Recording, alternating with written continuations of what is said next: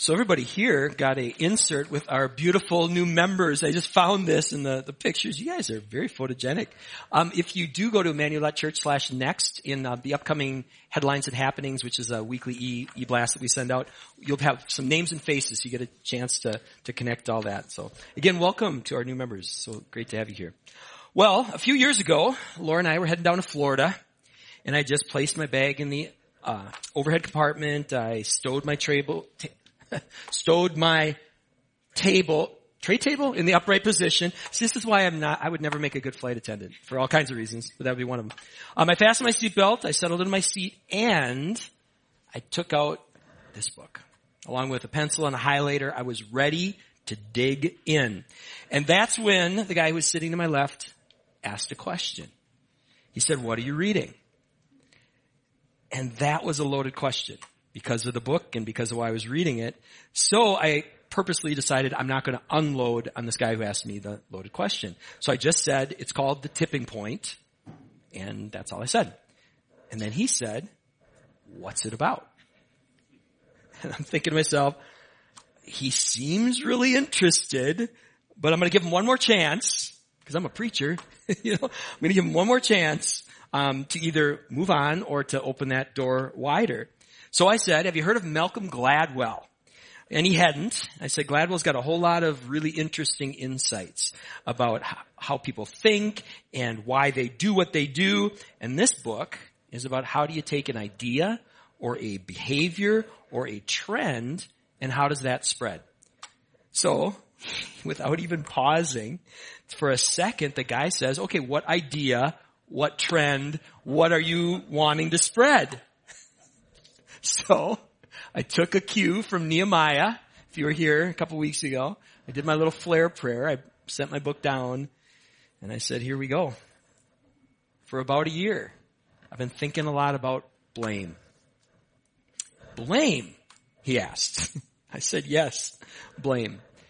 And the rest of the conversation that I'm about to tell you, this is not how it went exactly word for word, but this is the gist of how it played out.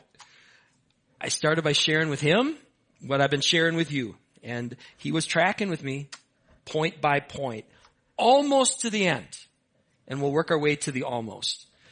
So I started out, here we go. Blame is a really, really big deal, I said to him. And I want to invite you to write that down too if you're taking notes. Blame is everywhere. It's a really, really big deal, and it's everywhere. And here's what I discovered, I told him, as I began to try to understand blame at a deeper level. The blame goes back to the beginning. People who believe that we evolved from more primitive life forms, and people who believe that the Bible is literally telling the truth, there in Genesis, both agree that blame goes back to the dawn of humanity. And to my surprise, he said, this is interesting. Go on. So I did. People, I said, have two deep primal needs. The need to feel good about ourselves and the need to feel loved and accepted by others. Our brains are constantly assessing our world and situations for things that appear to threaten those two deep longings. And all that's happening faster than the speed of thought in what some people call the monkey part of our brain. The primal instinct centers of our brain, they're trying to help us. When that part of our brain senses our self-image or our social status is being threatened, our brain then triggers that same physical response that it does when we're physically attacked. And can you see why that's a problem? He goes, absolutely. Absolutely. Attacking, defending, deflecting, they're not always our best options. So, and I'm not exaggerating. At this point, he's tracking with me. He's not just tracking with me. He's now starting to tell me stories from his own life about blame. He's saying things like, I see this all the time. And his partner starts nodding along too. Keep going, he said. So I did. And I shared with him what I shared with you about how blame holds us back when it comes to circumstances. That blame reinforces glass ceilings, and blame keeps people from discovering their capacities. Blame is a slippery slope to shame. Blame makes it harder to find a fix. And along the way, he's doing it again. He's sharing examples. He really locked into that whole idea of the victim mentality. He said, I've seen that. And he gave examples there. He said there's these other people. They were in these really hard circumstances. They overcame them. And then when I started talking about shame, that's where he got really passionate. He said, shame is such a big deal. And he said, those religious people, He said, those religious people, they are all about shame. Religion is all about shame. And then he says, by the way, what do you do? I looked at him, I smiled, I said, well, I'm a pastor. And you should have seen his partner she's looking down like trying not to just lose it, because this is evidently not the first time his mouth got him in trouble. Well, after apologizing, he says, go on. And I shared with him what I shared with you about blaming others. And he's still tracking about how blaming others creates a battlefield, that blame turns potential allies into adversaries. Blame triggers a triangle trap. Blame is a slippery slope to scapegoating. And how blame makes it harder to find a fix. And man, he was resonating with this too. Especially when we were talking about these like toxic work environments. He's like, oh, I've seen that. Politics. He could have went on forever of all the blame in politics. And then this is where I paused to add that this isn't the blame never project. It's not the blame never project. He said, oh, I'm so glad you said that. Because if this airline had crashed 3 planes in a row before I got on, I'd want to know why. I'd want to know why. And then we had a great conversation about how you can't trust or create any kind of healthy community without truth, without real accountability. So then that naturally transitioned to a conversation about the blameless project and what it is we're trying to do.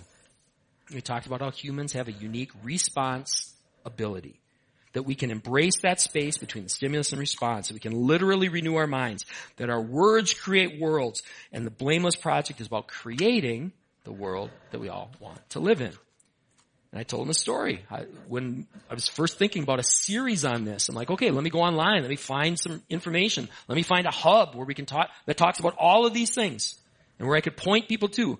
And when I typed in blame space less on Google, it didn't say it was a thing. It kept redirecting me to blameless, one word. 12.5 million links specifically to the word blameless. If you put if you try just the blame space less and it redirects you to both of those things, then it's 1.6 billion.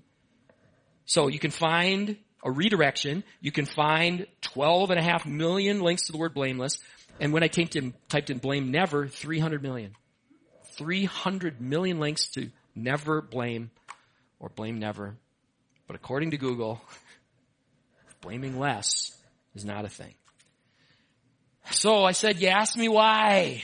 I was reading The Tipping Point. If enough people have the conversation that we're having now, this could be a game changer. It could be a game changer for individuals. It could be a game changer for families, for couples, for teams, for businesses, for nonprofits, for our nation. And he said, that's right. It could. So then I got very specific. I said, here's what we're going to do. We're setting out to create something that could be really, really helpful that doesn't yet exist. We're going to try to create the Blameless Project, a new nonprofit that inspires and equips people to blame less. Not never, just less. We're going to create a hub at theblamelessproject.org where you're going to be able to find masterclass coaching, curated resources, support and inspiration. And so here, over the course of this conversation with a complete stranger, we had so little in common when we were talking. We saw a whole lot of things differently. We didn't watch the same shows. We didn't vote for the same candidates. We didn't believe the same things about God. He shared how he and his wife loved to vacation with other nudists. That is not a way that my wife and I choose to vacation. But when it comes to believing that our world could be better, if more people would blame less, we shared a lot of common ground. Except for the next thing he said. As the flight attendants got in place to prepare us for takeoff, he said, here's the problem with what you're trying to do. I said, tell me, what's the problem with what we're trying to do? He said, people don't change. Or actually, I think the way he said it specifically was, you can't change people. You can't change people. And I could read from his body language that he had thought he just mic dropped me. So I'm like, you know what? Okay, conversation's done. He wasn't ready to go where we're going to go together today. What he said is true to an extent, right? You can't change a person. But what you can do is you can inspire and equip people. And they can decide to change. So, in fact, if if we were to ask you, let me ask 3 questions really. Question 1, have you ever had someone inspire and equip you to change? Have you ever had a teacher, ever had a parent, ever had a supervisor, brother, sister, an author, an influencer? Have you ever had, with a show of hands, how many of you had somebody inspire you to change? All right. We all have. Okay. So we know that it's possible. Question number 2, is anyone in this room or anyone watching want to live in a world where more people blame less? Okay. So we know that people can be inspired and equipped to change. We want to live in a world where people blame less. So, here's the question. How do we inspire and equip people to blame less? That's what we're going to be trying to figure out. However long it takes, the next year, 2 years, 5 years. That's what we're going to try to do. And for the record, setting out to do what we're trying to do is not going to be easy. Because you got some people like, you can't change people. You're also going to be going up against, we are going to be going up against an uphill battle against our own biology that tempts us to blame right away. Many of us, we're going up against our upbringing where we saw blaming modeled all the time. Most people don't realize what a big deal blame is. You start talking about this and they're like, well, it's not a big deal. Others, they're going to accuse us of gaslighting. They're going to say we don't have enough empathy or compassion, or we're siding with their enemy. We're going to face algorithms that are designed to turn people against each other. We're going to face the motivation that so many people have where you get higher ratings or you get higher profits if you take the low road. But this is good and important work that we're going to do. So let's use our God-given responsibility to address a crucial need that isn't being met. Let's do it together. Last week I invited you to take a look at the Old Testament book of Esther. I hope you had a chance to do that, because just about every principle that we have been discussing throughout this series, it's in there. It's in the book of Esther. For those of you who are in a small church, a great small church discussion would be to go through Esther and to go, what principles do we see in Esther? Where do we see these things we've been talking about? The better ones, the not so good ones, where do we see this? And what happened when people applied them or didn't?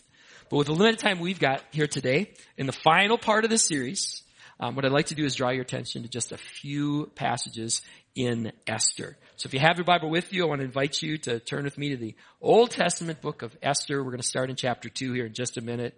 And what I want to have us do is draw some hope, some inspiration as we start talking about trying to change. Not the whole world yet, just our country. As we talk about this, we're going to look at what looks like an impossible challenge. Because this young, orphaned girl living in an occupied land, she's faced with a life or death situation and the annihilation of her entire people group. That's what she's facing. So what can we learn about responsibility that's not limited to our own ability from somebody who is the absolute lowest level of society? So here's the context, and then we'll read a couple passages here together and talk about them. This is a true story. There's different sections of the Bible that are poetry, different sections of the Bible that are called parable. It's just like a story that Jesus told. This is history. In fact, you may have heard of the King Xerxes, the powerful King Xerxes of the Persian Empire. He had a wife, this queen, and the book opens, the story opens with a cautionary tale where he makes an example of his own wife. He says, if you ever disobey like this woman did, let her be example to all of you wives out there throughout the kingdom. You don't disobey. You don't not submit to your husbands. So he had just gotten done showing this example for all the men in his kingdom. So that's how it opens. And then it describes on the complete opposite end of the power scale that there was an orphaned Jewish girl named Hadassah. You may know her as Esther. She was taken in. She was cared for by her cousin Mordecai. And through a series of events, she becomes queen.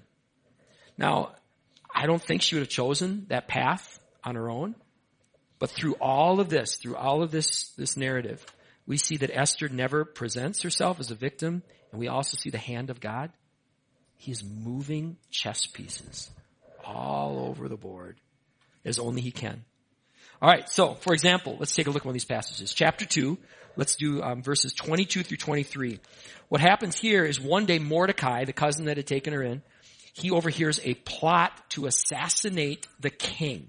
A plot to assassinate the king. And here's what happens, verses 22 through 23. And This assassination plot, came to the knowledge of Mordecai, and he told it to Queen Esther, and Esther told the king in the name of Mordecai.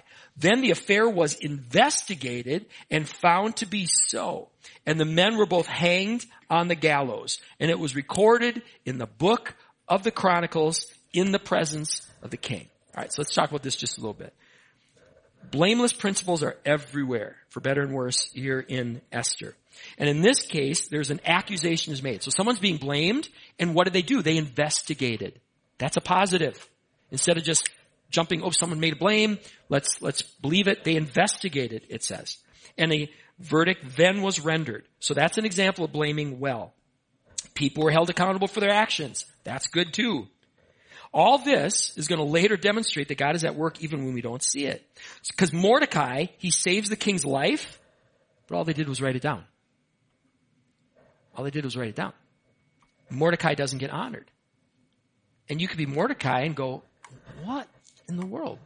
I just saved the king's life. Like, why is there not some kind of parade with me in it or something like that? But instead of starting down that dark path towards self-pity, especially in Mordecai's case, when shortly thereafter, he finds himself in the crosshairs of a rising star in the king's court who is a real enemy. So you could be blaming God at this point. God, I'm doing the right thing. Why am I getting attacked here? What's going on? When we blame less, we learn to blame better. And we see these principles here in Esther. He's not getting honored the right way, but that's actually going to help him out later. It's going to help him out later. It was actually helpful for him to not blame the situation. And as he starts to see Haman, and he starts to see, I think this guy's an enemy, he's right. And he's blaming correctly there. So you see that you've got Mordecai, he's blaming less, but he's blaming better. All right, these actions by Haman are really blameworthy. Let's turn to Esther chapter 3, verses 5 through 6. When Haman saw Mordecai didn't bow down to him or pay homage to him, Haman was filled with fury, but he disdained to lay hands on Mordecai alone. So as they had been made known to him, the people of Mordecai, Haman sought to destroy who? All the Jews. The people of Mordecai throughout the whole kingdom. Letters were sent, jumping ahead to verse 13. Letters were sent by couriers to all the king's provinces with the instruction to destroy, to kill, and to what? Annihilate all the Jews, young and old, women and children in one day. Now, just so you know the background here, originally I was going to do Galatians 6 for this closing message. It has some great things in Galatians 6 about you reap what you sow, you'll reap a harvest if you don't give up. That was my plan. I'd even written that down. But I was going on a walk and I was praying and I'd forgotten that I'd written that down, which is why I write things down. And I was praying, Lord, what text do you want, to use? And it was Esther. Okay. So just so you know, I didn't pick this because it talks about annihilating the Jews.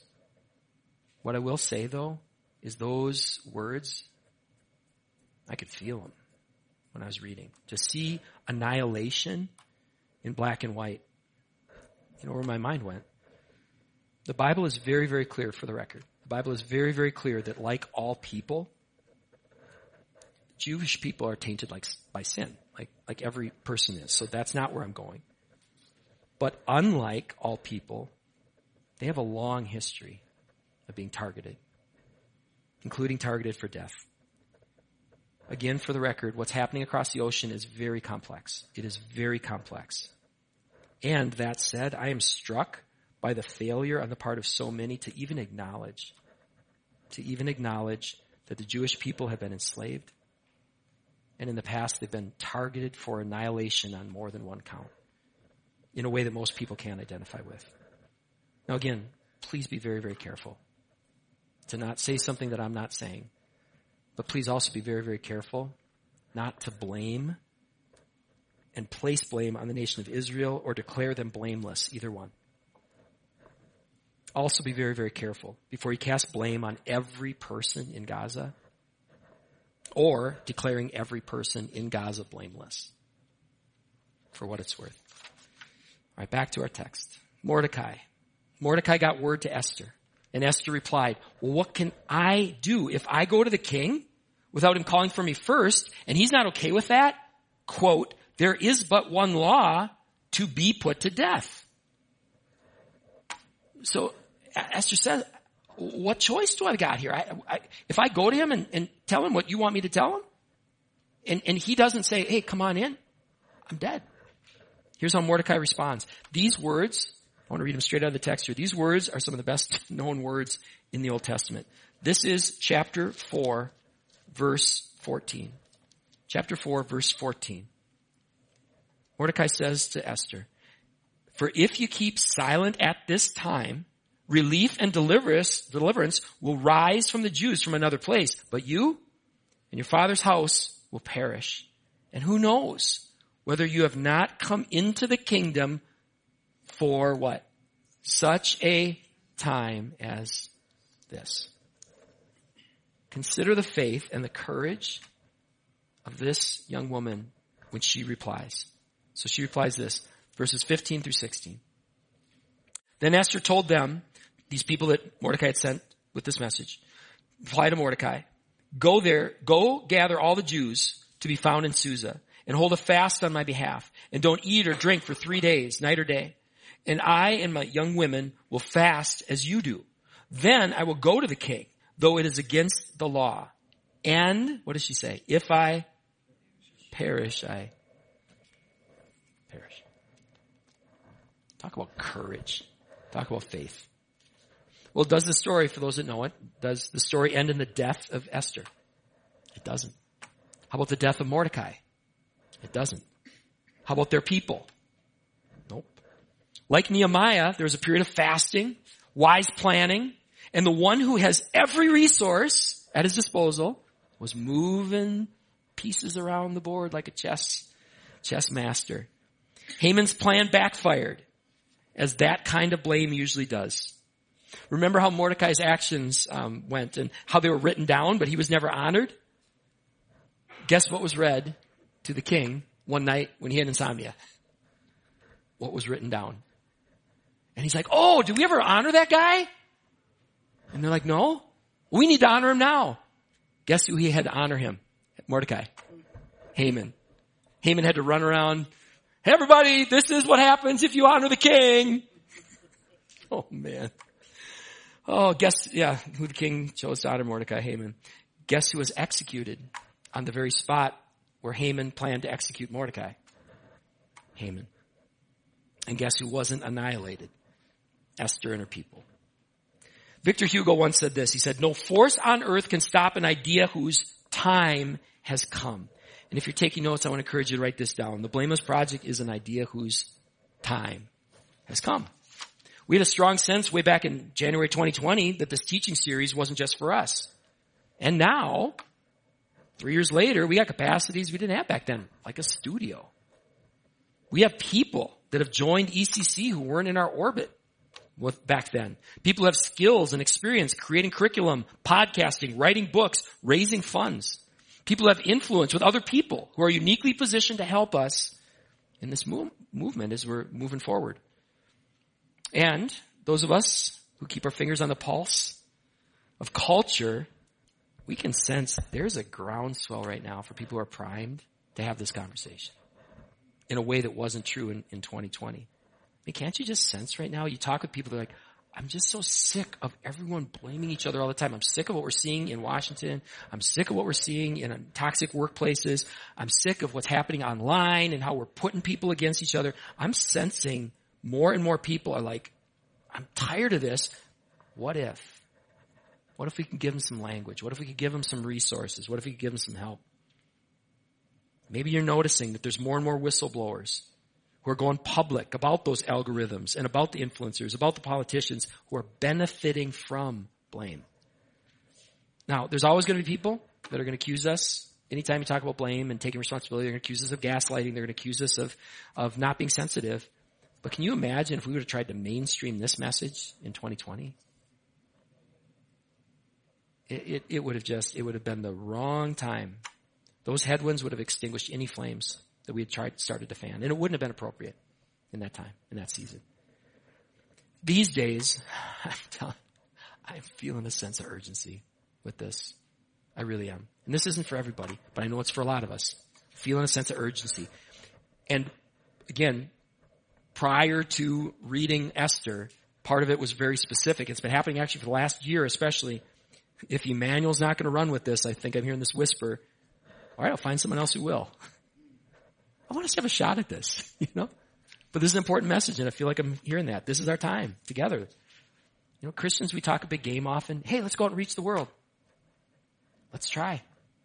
Let's actually try. At the core of this Blameless project, we're going to have 7 courses, roughly based on what we just did here. Here they are. We're going to have the blame space less. We'll do an introduction. We'll have the genesis of blame, how blame goes back to the beginning, blaming circumstances, blaming others. I want to dedicate an entire part to shame and scapegoating. We just touched on it here. I think it's really important we go deeper there. And then we'll have a part 6 that says, hey, join us. Let's share this. And then part 7. So what we're going to try to do with this content, we're going to try to develop the content in a way where you could bring it to a secular or sacred setting. You could bring it to your school. You could bring it to your teams. You could bring it to a family. You could bring it to a business. So you want to try to do that. But then I want to have that part 7 be, like if we have a subtitle, I want to call it like content for the curious. Hey, if you found this helpful, I want to share our motivation. And that's why prayer is going to have to be at the center of this, that the Holy Spirit's going to open people's hearts.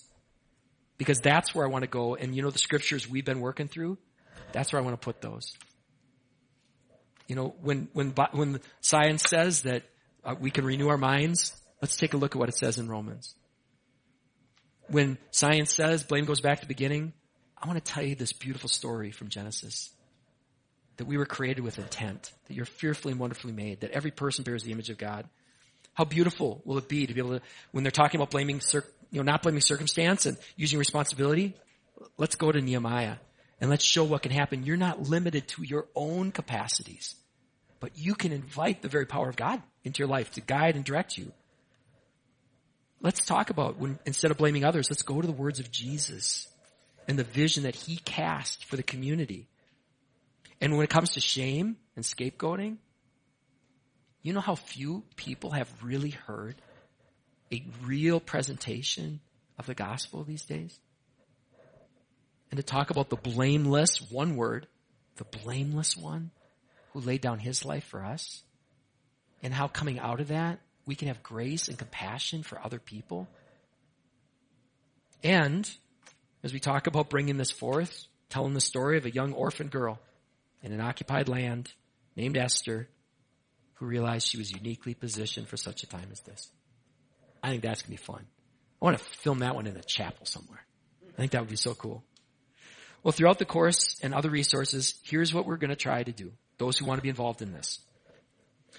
Our vision is to inspire and equip blameless ambassadors in every state and a growing number of sectors, meaning like healthcare, education, sports. Why do we choose ambassador? Because ambassadors, there's a more intentional level of living and training than there is with an enthusiast or some of the other words we use, advocates. And I love how an ambassador is a representative of another culture. And that's what we want to have. People who are living this, who are living in blameless life. And I'm living in a different world. And I want to tell you about it. And to be clear, this is not going to be a pyramid scheme. When we say ambassador, it's not, okay, pay this money, get this, you know what? No. We want to offer all this for free. That's the only way I see this working. For free. And people are not like some sort of I've paid all this money and now I'm trying to get you to do it. But instead it's no, this really works. This is important. This is how we change so many things. So how does one become an ambassador? Complete the course, live the lessons, share your stories.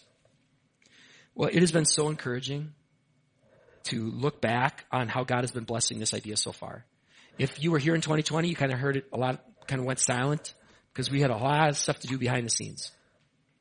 Here are just some of the things. I encourage you to write this down. We've been busy. And we also have unfinished business. Let me tell you about the busy part first. Just so you can see this is real. This isn't like we're just making this thing up. We're serious about this. Here's a very quick summary about where we're at, what's next, and how you can help. Let's start with where we're at. When these ideas started first coming, there was a whole lot of personal prayer and discernment. God, are you in this? Are you trying to move this thing forward? I then said, I don't want to just discern myself, invited all kinds of people in, trusted specialists, advisors, you call Emmanuel home, trying to help discern this with me. We then brought a proposal after a lot of conversations and about a new nonprofit, after talking to the specialists, said, like, if you try to put this under the umbrella of a church, it just doesn't work. So to create okay, well, if we're going to do that, then we need to make sure that we think this thing through, because these things can also blow things up in a wrong way. So we vetted it through our staff, our elders, our pastor relations committee, our nominating committee, and the elders affirmed this is the way to go. A new tax-exempt 501c3. It's going to reach a wider audience, and it's going to potentially open up new resources and revenue streams for Emmanuel if we can do this right. We've been busy. We want to make sure we looped in the congregation. We invited everybody to come join us at a town hall meeting so you could learn more, offer feedback. We assembled a board. We created a new nonprofit. We filed articles of incorporation, approved bylaws. We filed for and obtained a 501c3 tax-exempt status. We just got that last week. We've been busy. We crafted a covenant to say, how does this work with the church and this new thing? We secured domains, handles, and trademarks. We created a logo, developed a landing page. God provided a social media and project management specialist who's doing this for free. And we introduced the 2.0 version. That's what we've been doing to the Emmanuel family. That represents a lot of work. I want to say thank you to our elder boards, especially the elder boards, as we were processing this, praying this back in the day. I want to say thank you to Tim Stenerson, a man who helped us keep moving forward. I want to say thank you to Steve Kruger, who is providing the legal expert advice and guidance and work. Nate Morris, who's helping us with the website and branding, and all this for free. And Megan Bethke, who's going to help us with the socials and a plan to bring this out to the world. So that's where we're at. Here's where we're headed, church family. First thing we're going to do is winterize this. Why do I use that term? Because my first priority is to this church. And we've got Advent coming up. And we're going to focus on Advent. And we got snow camp season coming up. And we're going to give everything we got for our young people. So we're going to winterize this. There's a couple details we got to just button up. But we're going to winterize this, and we'll come back to it in the spring. So that's what I mean by winterizing it. We're going to be building and strengthening teams, beginning with a prayer team. That's the only way this thing works, because it's God who moves the chess pieces, right? Increase our capacities and competencies, like how do we film, how do we do all that kind of thing with the level we're looking at. Creating helpful, engaging content that people are going to want to share. Inviting feedback from multiple perspectives along the way. Continue to learn, discern, sharpen a vision, get the public role plan, secure funding, resources, build the website, all that kind of stuff, and more. And as is the case with our Juntos initiative, this is something we're in for the long haul. And it was so good for me to remember back. In 2007, this church was just an idea. Year after year, piece by piece, God brought others in. And if this is really of God, He's going to do the same for these other things in His timing, as He does. This has potential, I really do believe, to impact generations to come. You start breaking that cycle of people feel trapped. You start breaking the cycle of dysfunction that gets passed down from generation to generation. And you haven't heard this yet, online community, unless you were there last week. On Sunday at the 9:00 service, we were singing that song about the battle's already been won. We got to that line, I know how the story ends. I just saw pictures flashing all through my head of our nation and how divided it is. We had just got done talking about a kingdom divided can't what? It can't stand. This trajectory we're on as a nation, this might sound like hyperbole. This is the words of Jesus. It's not going to self-correct. Who's out there doing stuff to try to bring people together? Well, a bunch of people. God's moving chess pieces. Let's be part of that. Otherwise, we know how this story ends. And it's not just true for a nation. It's true for your family. True for your business. True for your team. We know how this story ends. A house divided can't stand. What could we do in Jesus' name to try to have an impact in that? So if you want to be part of this, here's how you can help. Start your ambassador training. Do a deep dive. Read Cloud's book on trust. Some of these other ones you've been putting out there. Do a deeper dive. Get better at blaming less. Start sharing your stories. As God opens the door on a plane or wherever, start sharing your stories with others of how that's making a difference in your life. You can sign up if you want. You can go right now, blamelessproject.org. You can put your email on the list. I'm going to tell you right now, we're not going to get back to you probably for a couple months. But if you want to get started, you can. It's kind of a very soft launch there, but if you want to get in the loop, you can. So you'll be looped in the spring. And then I don't say this for dramatic effect. I don't say this because you're supposed to say this. I say it because it matters. Pray. And here's very specific things to be praying for. Pray for inspiration, that this is truly God-breathed. God-breathed. Pray for influencers. There's going to be a couple names I'll be sending out to the prayer list when we get to the spring. Some people, some national figures. I want to have God move on their hearts. Be super fun. Investors to help us get the equipment, things like that. We'll need to get this thing going. And then pray about your own involvement. This is the most talent-laden church I've ever been a part of. So many of you have so many skills in so many different ways. And if you feel like, hey, this is something the Lord's put on my heart, we'd love to have that conversation. So let's do that right now. Let's pray, and then let's seal our time with a song. Let's pray. Lord, thank you. I really do believe that this is something that is God-breathed. It's of you. And I really do believe that whisper of you could choose someone else if we're not going to run with it. But Lord, thank you for the honor of having a chance. Lord, we want to follow you in this. We don't want to create something that is for any other motivation than to really, truly honor you and impact this world. So Lord, help that to be our heart. Lord, and help that to be felt throughout this whole journey ahead of us. We do pray for those very specific things. We pray for inspiration. We pray that these words are God-breathed, these images, this whole project. We pray for those influencers, people who you would have that are in positions of influence who could take this message and help toxic or cultures become less toxic and help bring people together. We pray for investors, people who can get a vision for this and help us with the equipment and the things that we'll need to get the word out. And then we pray for every individual that if you want them to be involved in this, because there's all kinds of great things we could get involved with. If this is one you want them involved with, then we pray that you give them some specific ideas of what that looks like. And then I have to pray for my former seatmate there on that plane, nudist guy. I pray, God, that someday, in the not too distant future, he is on another flight and he's going to strike up a conversation with somebody and they're going to have either a blameless wristband or a blameless sticker. And Father, we pray that you are going to use that to speak to him, not only that people can change, but that you're doing something, God. And we pray that that individual would open his heart to saying yes to you. We pray all these things in Jesus' name, and all God's people said, amen.